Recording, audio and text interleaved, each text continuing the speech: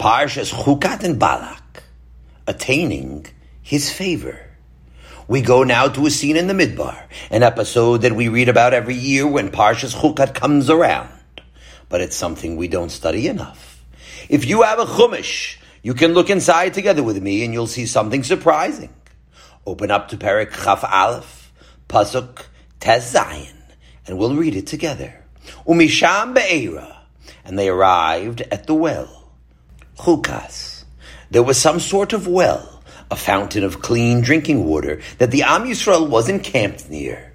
Now pay attention. The pasuk continues. Hi habe'er. This is the well. Asher amar Hashem leMoshe, about which Hashem said to Moshe, Esof et ha'am. Gather the people together. Ve'etne lahem mayim. And I'm going to give them water. Tell the people that I have a gift for them. Fresh water for drinking, bathing, and everything else.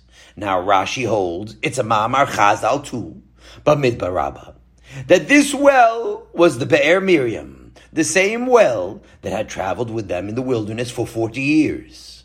And so the next pasuk, Az Yashir Yisrael et Hashira Hazot. Then they sang the following song, Ali Be'er Enulah. Come up, O well. Cry out to it. Means they sang a song of gratitude to Hashem. Call out to HaKadosh Baruch Hu that the well of Miriam should continue to produce water like it always has. It means that even if you have a gift for many years already, you have to always return to Hashem and thank Him and ask Him to continue to give it to you. It's like a man when he comes home from shul in the morning and sees his wife, he thanks Hashem. Thank you, HaKadosh Baruch Hu, for the gift of a wife. Many bachelors wish they had such a gift.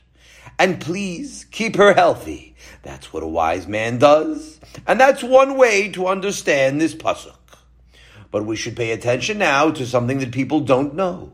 The Ramban says like this. While in the opinion of some of our sages, this well refers to the Be'er of Miriam, it could refer to a different Be'er. The Peshat of the pasuk is speaking about a different well altogether. The Ibn Ezra says it too. According to my opinion, this well is not the well of Miriam. It means that the Am Yisrael sang a song of gratitude to HaKadosh Baruch Hu for a new well of water. A song for a well? It pays for us to understand what this song was all about.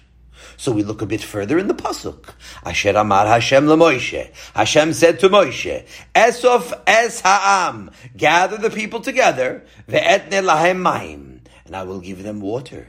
It means nobody asked for it. Nobody complained that they were thirsty. In other places, when the people complained, Hashem gave them water.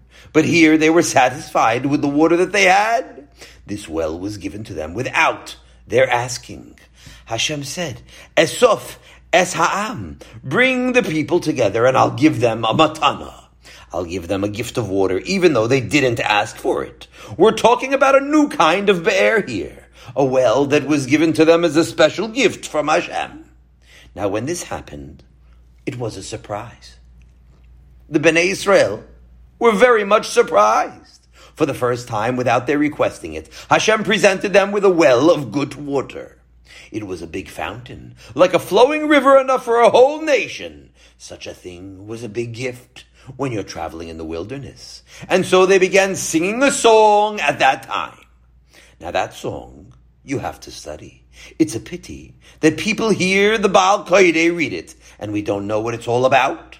Ad Yashir Yisrael, they began to sing et Hashira Hazos, this following song. At that time, they began singing this song, and they continued to sing it always. They sang and they sang these words as they journeyed in the Midbar. Before we go on, we must know that 38 years had passed since the story of Korach.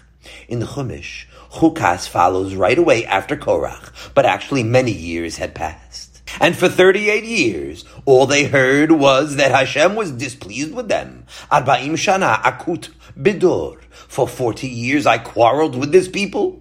It was always toichecha and biting criticism. It's a remarkable thing. He's constantly belittling his people. Moshe Rabbeinu too. Shimuna hamoirim.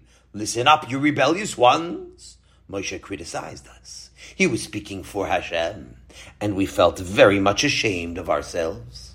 And now suddenly HaKadosh Baruch Hu showed us that He was favoring us. Ooh, Hashem loves us. We thought we had no favor in the eyes of Hashem, and suddenly it's been shown to us that finally we have become perfect enough that Hashem is satisfied with us. He gave us a gift, a well of pure water, without us having to ask for it.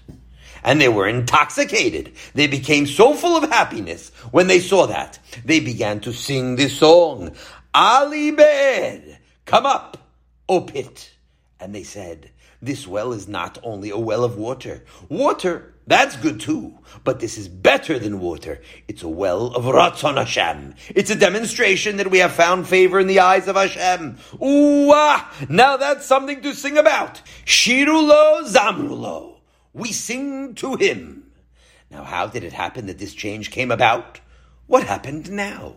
Pay attention to the following words and you'll see how. The answer is part of the Shira. They sang, and that's what we'll study now.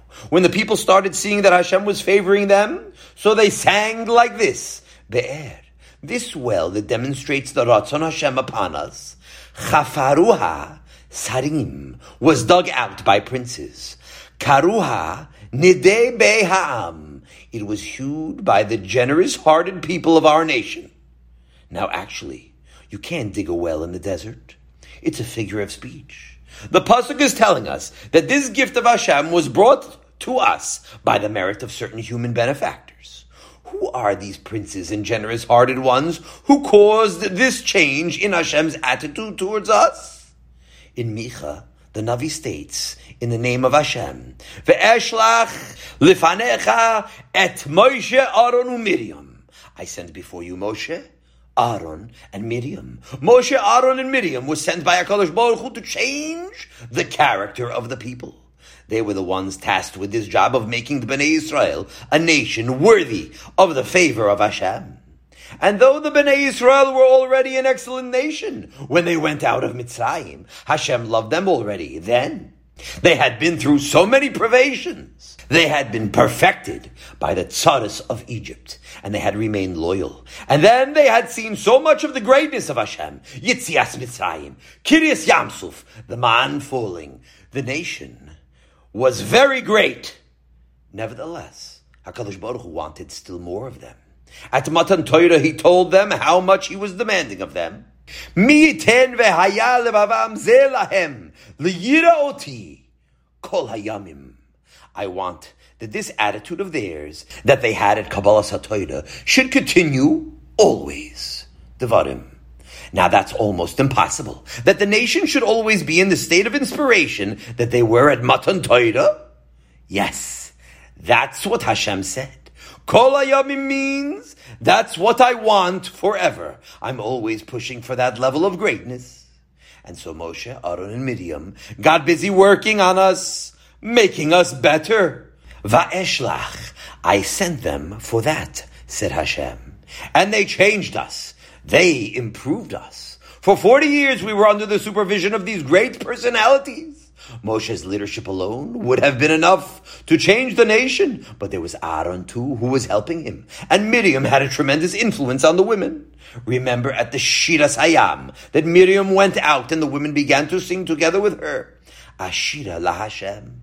It means that it wasn't a one-time thing. It was something Miriam always did. She was the teacher of the women.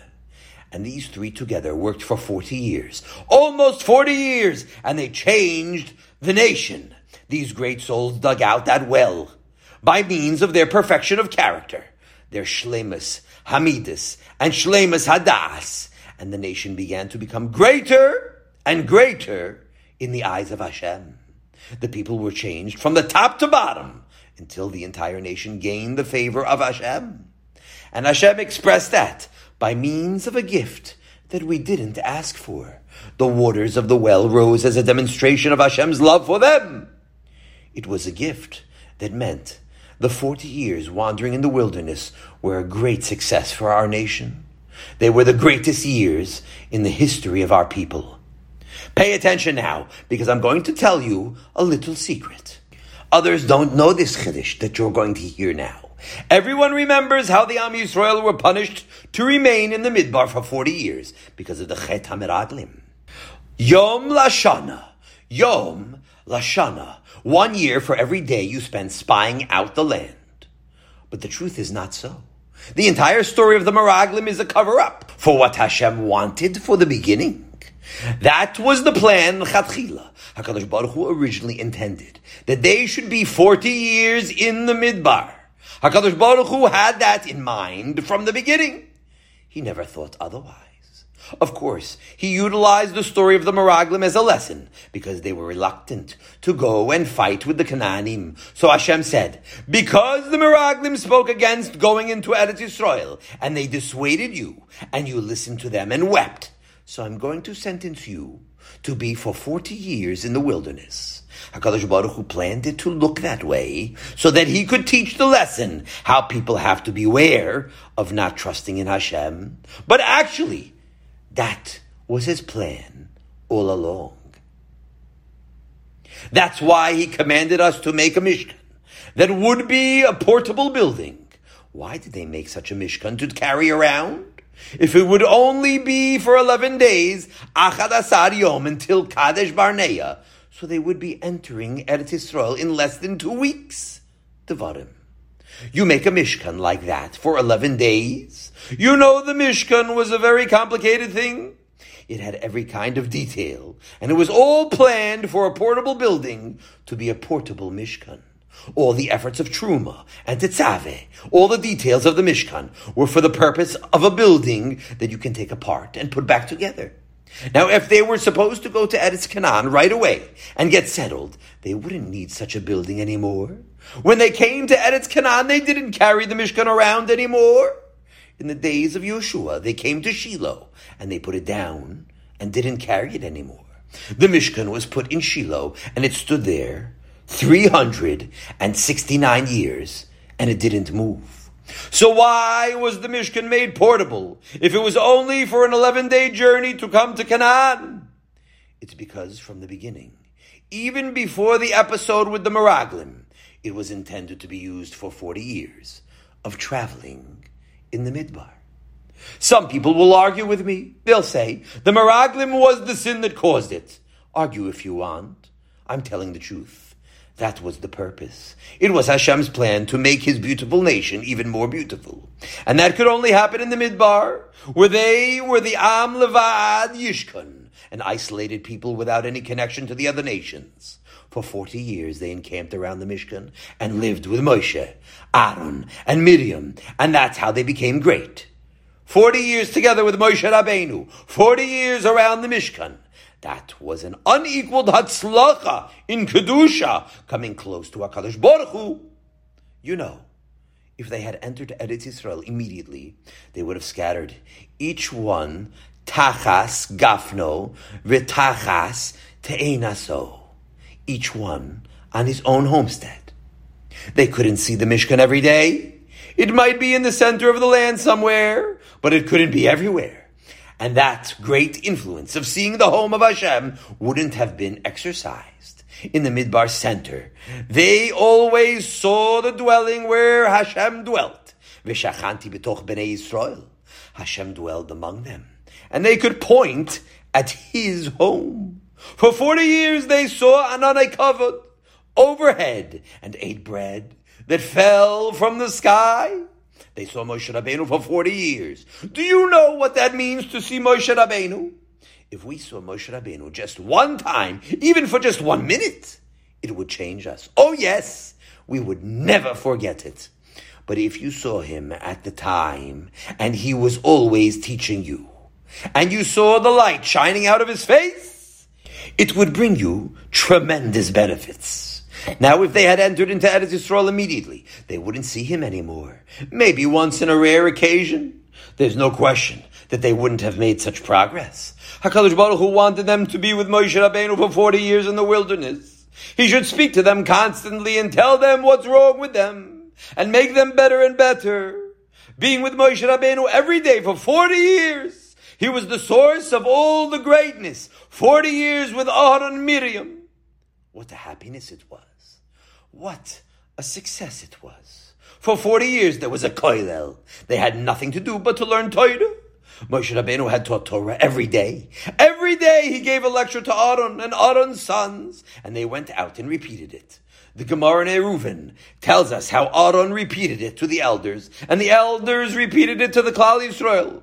So the people heard it a number of times. All day long they were Mekayim b'shivtecha b'veisecha.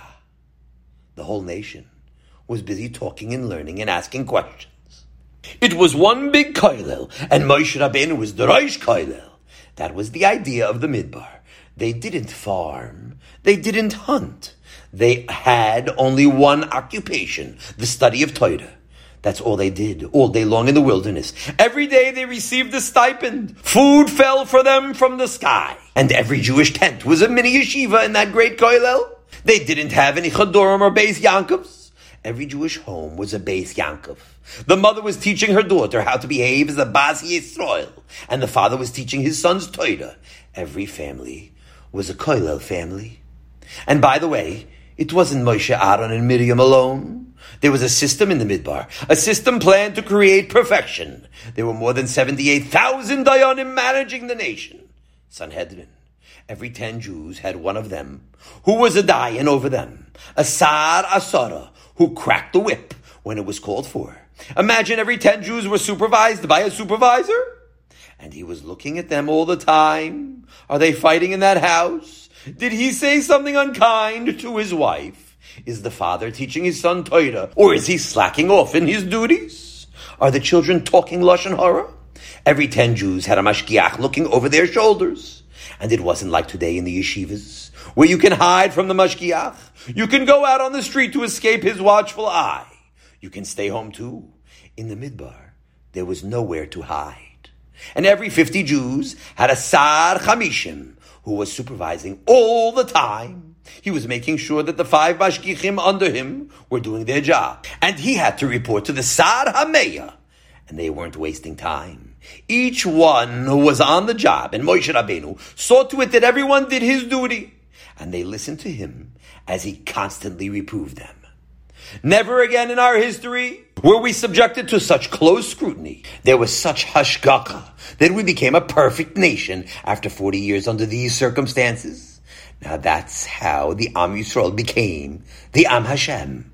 Only because they were together for 40 years under Moshe Rabbeinu's scrutiny did they become better and better. And at the end of the 40 years, they were the best they could become. Once we understand the function of the Midbar, we look back now with the greatest gratitude for the fact that we were 40 years in the Midbar. 40 years changed the Am Yisrael forever. Never again did any generation have the opportunity to achieve such greatness, such perfection in every way. And after those 40 years, the Am Yisrael were a new people. They were changed from head to toe. All the greatness they had acquired in Mitzrayim, all the greatness they had achieved at Kriyas Yamsuf and Har Sinai was now augmented 1,000 times over. They became much more beautiful now than they ever were before. And that's what Bilam was sent to teach us when that glorious period in our history was coming to a close. You remember at the end of the 40 years when Bilam climbed the mountain in order to see the Am Yisrael? He climbed the mountain overlooking the camp of the Bnei Yisrael. And from the heights, he looked down at the hundreds of thousands of tents and he said, I am looking at the nation from the top of the mountains. What does that mean? That Bilam looked at us from the top of the mountains? It's like this. When you stand on the ground among the nations of the world, like an ordinary human being, and you see the Am Yisrael, you can think that they're not much different than the other nations. They're just ordinary people, it seems. After all, they have noses just like everyone else has noses. They're the same, of course. If you're a Maimon, so you know that there's a difference. But the truth is, you think we're pretty much all the same.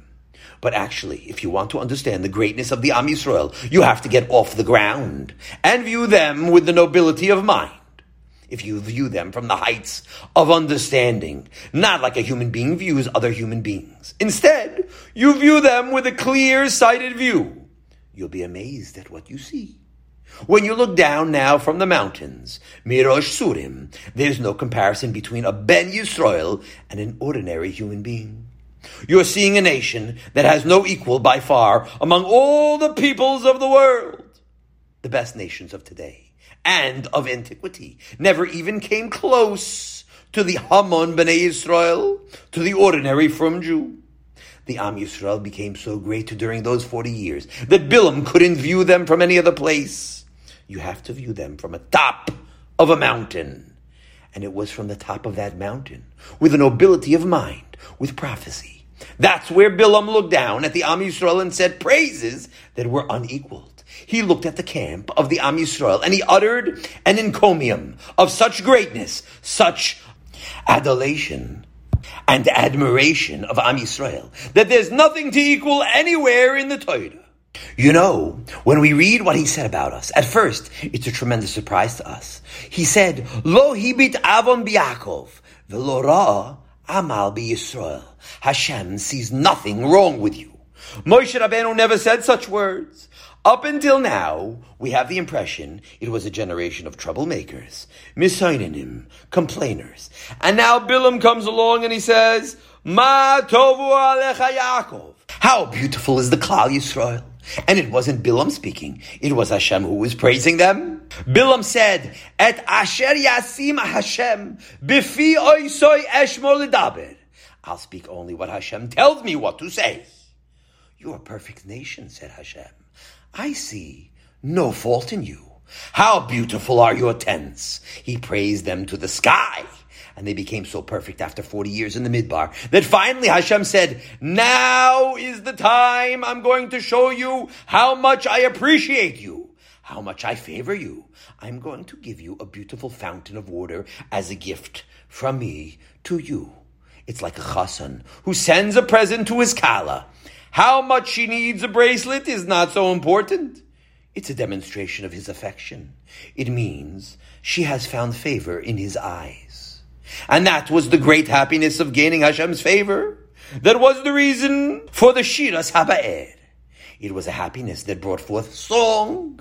Hashem recognized us and gave us honor. You understand now why the Bnei Yisrael sang a song of happiness. They understood that the favor of Hashem demonstrated by the well was everything. That's what they lived for. Chaim birsono. Life is for achieving the favor of Hashem. And so they sang, Ali be'er enu ala. Rise up, O well. What did they want to rise up? It means that the Ratzon Hashem should continue. We should continue to find more and more favor in the eyes of Hashem. Because that's the greatest happiness. To know that Hashem is happy with you.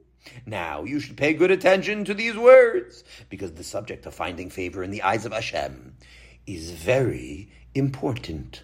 It's actually the major achievement of life. I want to quote to you from the Chayvus Levavos, Shar Avodas Elokim, Perek Gimel. He tells us like this, Sarich Shiyit Barer. It must become clear to a person, Shatimura Odefet Alav, that the effort he puts into making himself better in this world will be rewarded with a very great exchange, much more than you put in. You'll get back. What will you get? What's the great thing that you'll get in exchange? Listen to the words of the Chayvus Levavos. V'hu ritzot hakel oto. That Hashem will like you. He'll think well of you. You hear that?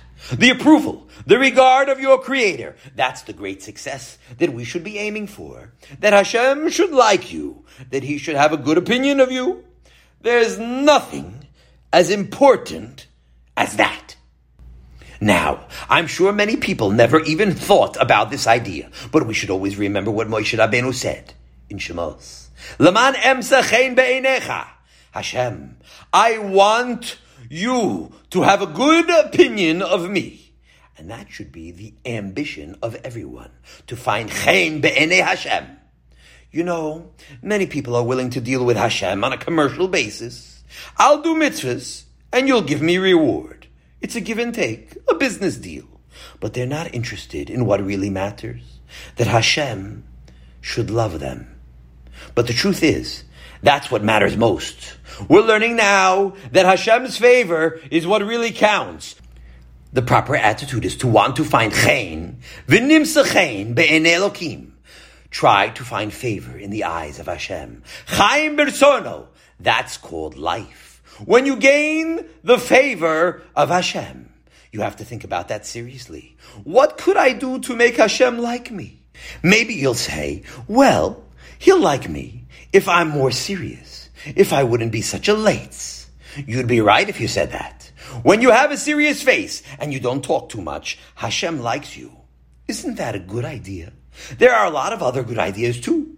There are various forms of self-improvement that will make a man successful in his achievements. And once you understand the importance of this subject, you'll get busy with the idea of trying to find favor in the eyes of Hashem. You'll look for ways and means of making progress in your character.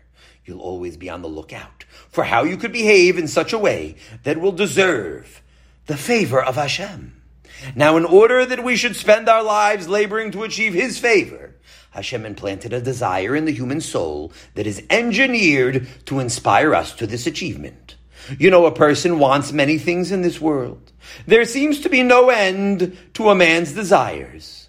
But when we analyze it, both al pi Toida and according to our own investigations of the world around us, we're going to come to the conclusion that what a person wants most of all is glory, honor.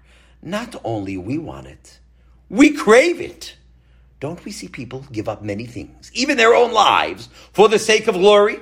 They'll rush into the thick of the fray during battle. They'll run ahead and risk their lives in the hope that someday in a little public square somewhere, maybe there might be a little monument to them. Actually, what happens? There's a statue in the park somewhere. People who pass by never look at it. Some goyim come there to read the plaque under the statue. They bring their dogs there to urinate. And by night, the homeless sleep next to the statue, and they do the same. But that imaginary glory was enough for them to give up their lives. There are artists who go to Paris to live in the garrets. They starve for years and years, painting away, one painting after another. Maybe someday, one of their paintings will be taken out and displayed. The glory of having your work hanging in a gallery. Writers, too, are sitting in basements cold and hungry, and they're sending in their stories to publishers one after the other, in the hope that maybe someday they will be recognized. Not only among the Gentiles. You see it in certain communities. I don't want to point out where, but in certain frum communities, it's very widespread that people are starving because they don't want to do certain kinds of work. It's beneath their dignity, and they prefer to suffer illness, poverty. Many times they even Khalila die young because it's beneath their dignity to go to work. They become ill because they don't have enough money to support themselves properly. But they prefer that instead of having to lower their reputation by doing something beneath their dignity, they want to be known as Torah learners, and although they stopped learning long ago, they lost their enthusiasm long ago already. But in order to maintain their reputation that they're Torah learners, so they dress like Talmidei Chachamim, and they don't work. And that's their kavod. For the sake of that kavod, their families are suffering, and they're dying young too. It's a great pity on them. And even if you're a tzaddik and you learned that akina, v'hatava, v'hakavod, moitziin es ha'adam min ha'olam of us, that the desire for glory is something to be despised, but we cannot go away from the fact of human nature. More than anything else, you want recognition. I don't want kavod, he says. I just want recognition. That's an English word to camouflage kavod, but that's all it is. Camouflage. Kavod is the most urgent desire of the human soul. Not only is it one component of man's character, it's the core. It's the center of all their desires. The craving of every human soul, more than anything else, is recognition. Now we shouldn't think this desire for kavod that we all feel is merely because of the perverseness of man, because of his wickedness. Nothing in the human character is an accident. You know, if you open up the hood of an automobile and you peer into the inside, if you see certain things that you don't understand, you're not going to be foolish enough to think it's an accident, that it doesn't belong. You can be sure that the makers of that car didn't waste a single nut or bolt. Each little piece has a purpose. And you can be sure that HaKadosh Baruch Hu, when he manufactured man, every part was placed there for a purpose. Not like these crazy fellows in the hospitals who peer into the body and say, this is not necessary. It's a vestigial organ. It could be that some hundreds of millions of years ago it was necessary for a stage of evolution. But right now it's only causing problems. We have to operate and get rid of it. They used to say that about tonsils. Baruch Hashem, the only operation I ever had in my life was when they removed my tonsils. And to this day, I cannot forgive the evolutionists because the entire operation was based on this erroneous conception of vestigial organs. The doctors used to say, any cold that a child has, the tonsils must be out by spring. Today, they discovered finally that they know very little.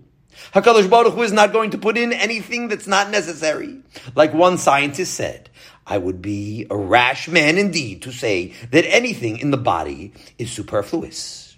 Now you must know that the same is for every emotion. Every emotion that is naturally found in man is there for a purpose. And if HaKadosh Baruch Hu put into the human mind the desire for glory, we must understand that it belongs there. Not only is it a component of man's character, it's the core. It's the center of all their desires. The craving of every human soul, more than anything else, is people want recognition. Everybody wants to be important, and we can't blame them. That's how HaKadosh Baruch Hu made mankind. That the instinct for glory is the most powerful in the human heart. Now, what is it Hashem's fault if unthinking people misdirect this emotion of foolish ideas? For becoming a war hero or a painter? Hashem says, you want kavod? Absolutely. Only you should want the right kind of kavod. Kavod from me to find favor in my eyes. That's the only kavod that matters.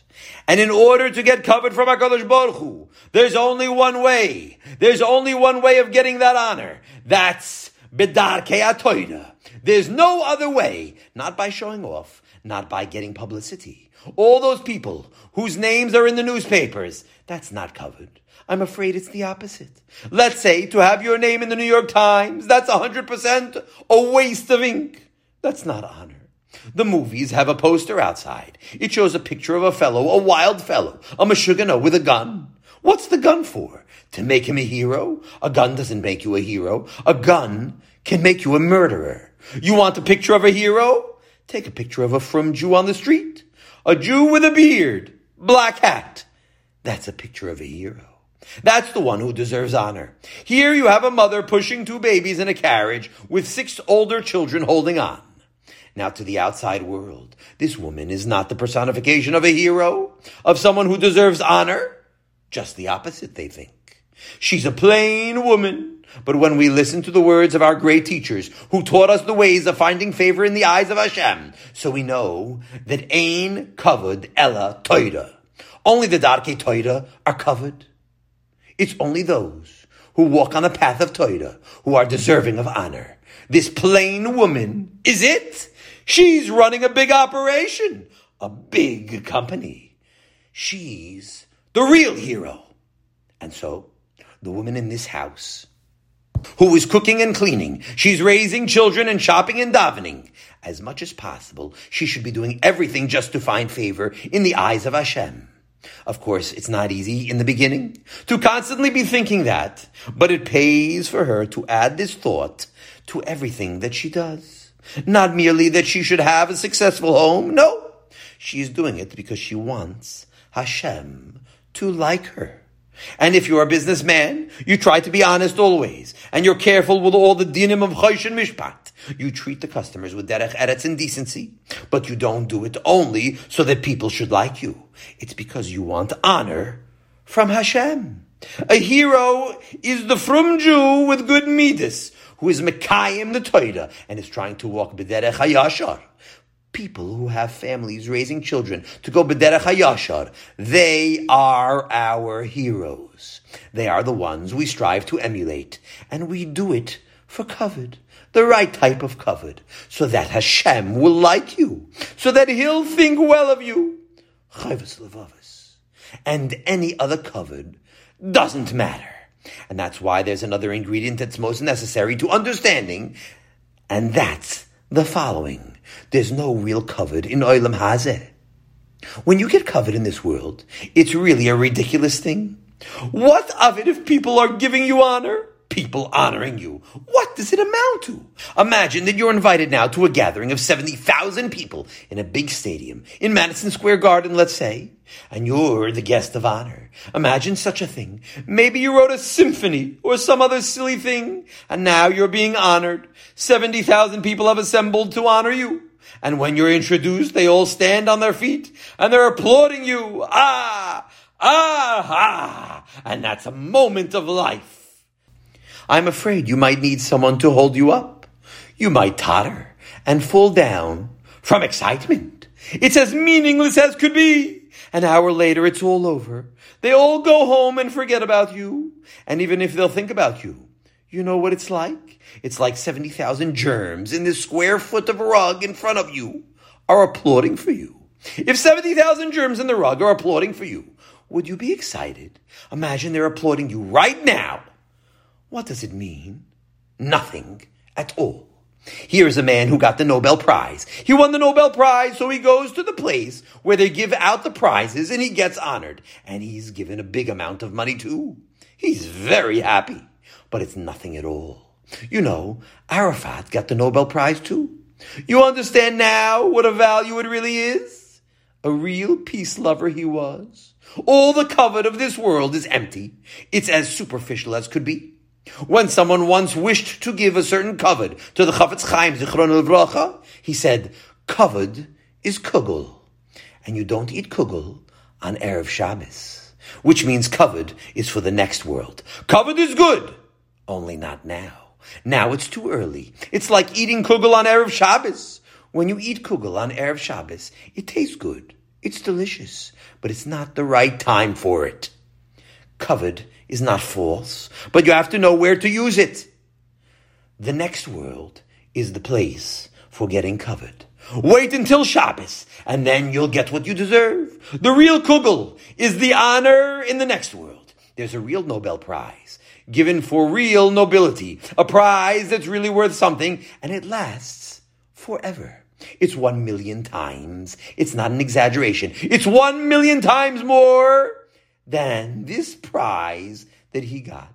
The real Nobel Prize is the kavod that an Eved Hashem will get in the next world. The only applause that means anything is that Hashem should applaud you. There's only one audience that we care about, and that is HaKadosh Baruch Hu. He is the audience in the next world, and it's going to be some experience. We should picture that in our minds. It's important to take some time to picture what's going to be. Hashem is sitting there on the grandstand, and all around him are the Nevi'im, Moshe Rabbeinu and Aaron, and all the others are there too. The Tanaim and Amoraim, the Rishonim and the Achronim, and the great people of all the generations down to today. And they're all sitting and applauding you, because you succeeded. You succeeded in your stay in Olam Hazeh. You come now into the next world, and they're giving you a standing ovation. I'm just saying that in order to make it more palpable, so you should feel it. Actually, Hashem is enough of an audience. He is the only audience that matters. And when Hashem applauds you in the next world, you need so much strength to come to be able to withstand that experience. It's like the man who suddenly gets a telegram. A very wealthy man in France, who was a great-great-uncle of yours, died, and he left you in his will. We couldn't locate you until now. He left you $100 million. So before the messenger gives you the message, he better give you a bottle of aspirin to take some pills, because you might perish. Your heart won't hold up. There was a story like that. A man suddenly got such news, and he died on the spot. A true story. In Believe It or Not, Ripley reports that story. He died on the spot. When you come before Hashem and he smiles on you, it will be 1,000,000 times more enjoyable than that. You'll melt away in happiness. It's too much for us to take. You'll need special koach to survive. The Gemara says that when tzaddikim come before Hashem and Hashem smiles on them, it's such a tremendous experience that he has to give them special strength to withstand such happiness. He gives the tzaddikim power to survive the kavod of the next world. That's the kavod that we care about. And that's the kavod the Bnei Yisrael in the Midbar cared about. For almost 40 years, they had trained themselves to think about nothing but that. Will HaKadosh Baruch Hu be happy with me if I do this? Maybe I'll find more favor in his eyes if I do this. Because they had achieved such a shleimus of das, such a perfection of the mind, under the leadership of the generous-hearted princes. So they knew that the favor of Hashem is what mattered most. That's the greatest happiness. To know that Hashem is happy with you. And because they desired the Ratzon Hashem so much, when they saw that Hashem gave them a gift of a well without asking for it, that was a sign for them that they had gained Hashem's favor in the most overwhelming matter. Hashem is happy with us. What could be better than that? And most important, it was an intimation of what was waiting for them in the world to come. Not only is achieving the favor of Hashem the sweetest pleasure in this world, but it's a portent of the much greater sweetness of the world to come, when HaKadosh Baruch Hu will shine his face upon you and welcome you. Yes, my child, you have found favor in my eyes, and I love you. Have a wonderful Shabbos.